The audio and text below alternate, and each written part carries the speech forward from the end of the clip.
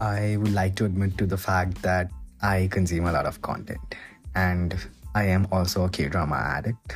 I am not proud, but at this point, I've lost count how many dramas I've watched.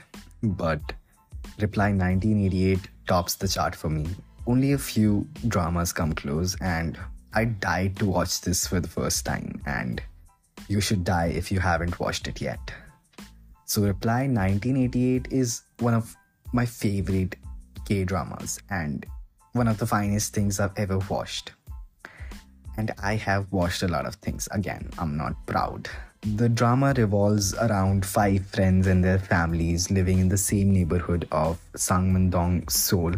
I don't know if I pronounce it correct, but so it takes a nostalgic look back at the year 1988 and explores family values and relationships that everyone should uphold and how people fail at them and how they get back up again. The focus of the series is on the togetherness or the camaraderie between families, friends, neighbors, and everyone else.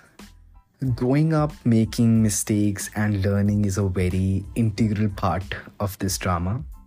The plot sounds pretty simple, I know, but what they've accomplished is so beautiful. I love it. So the drama has comedy, it's a romance, it's a slice of life and youth. The drama has everything.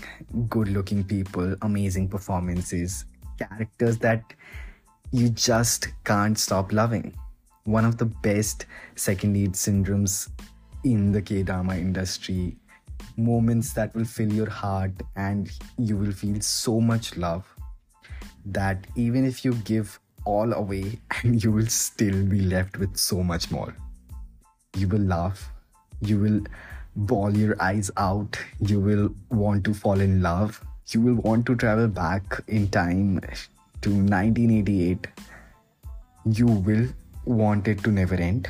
The music, of course, it was so good. It sits right there.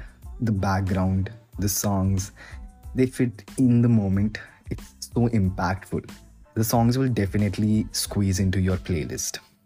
It's a 24 episode drama with each episode more than 80 minutes long, and it never felt stretched. It always grabs your attention. And I have an attention span of a goldfish, seriously.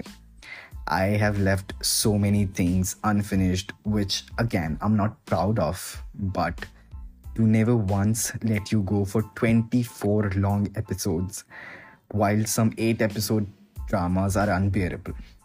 It says a lot. It's a gem of a drama that leaves the feeling of love and happiness, and you just feel complete after watching every single episode. You know how a K-drama feels to drag towards the last few episodes, and this happens with the best of them. But here you hardly feel that. It ends and you feel complete, even though you want more. If you're a fan of, say, Hospital Playlist, both have the same creators. Hot take, Reply 1988 is better. Actually, it's the best in the Reply series.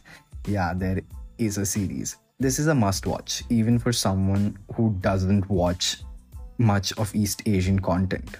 And especially because of some actors, especially the older guys, they did a phenomenal job.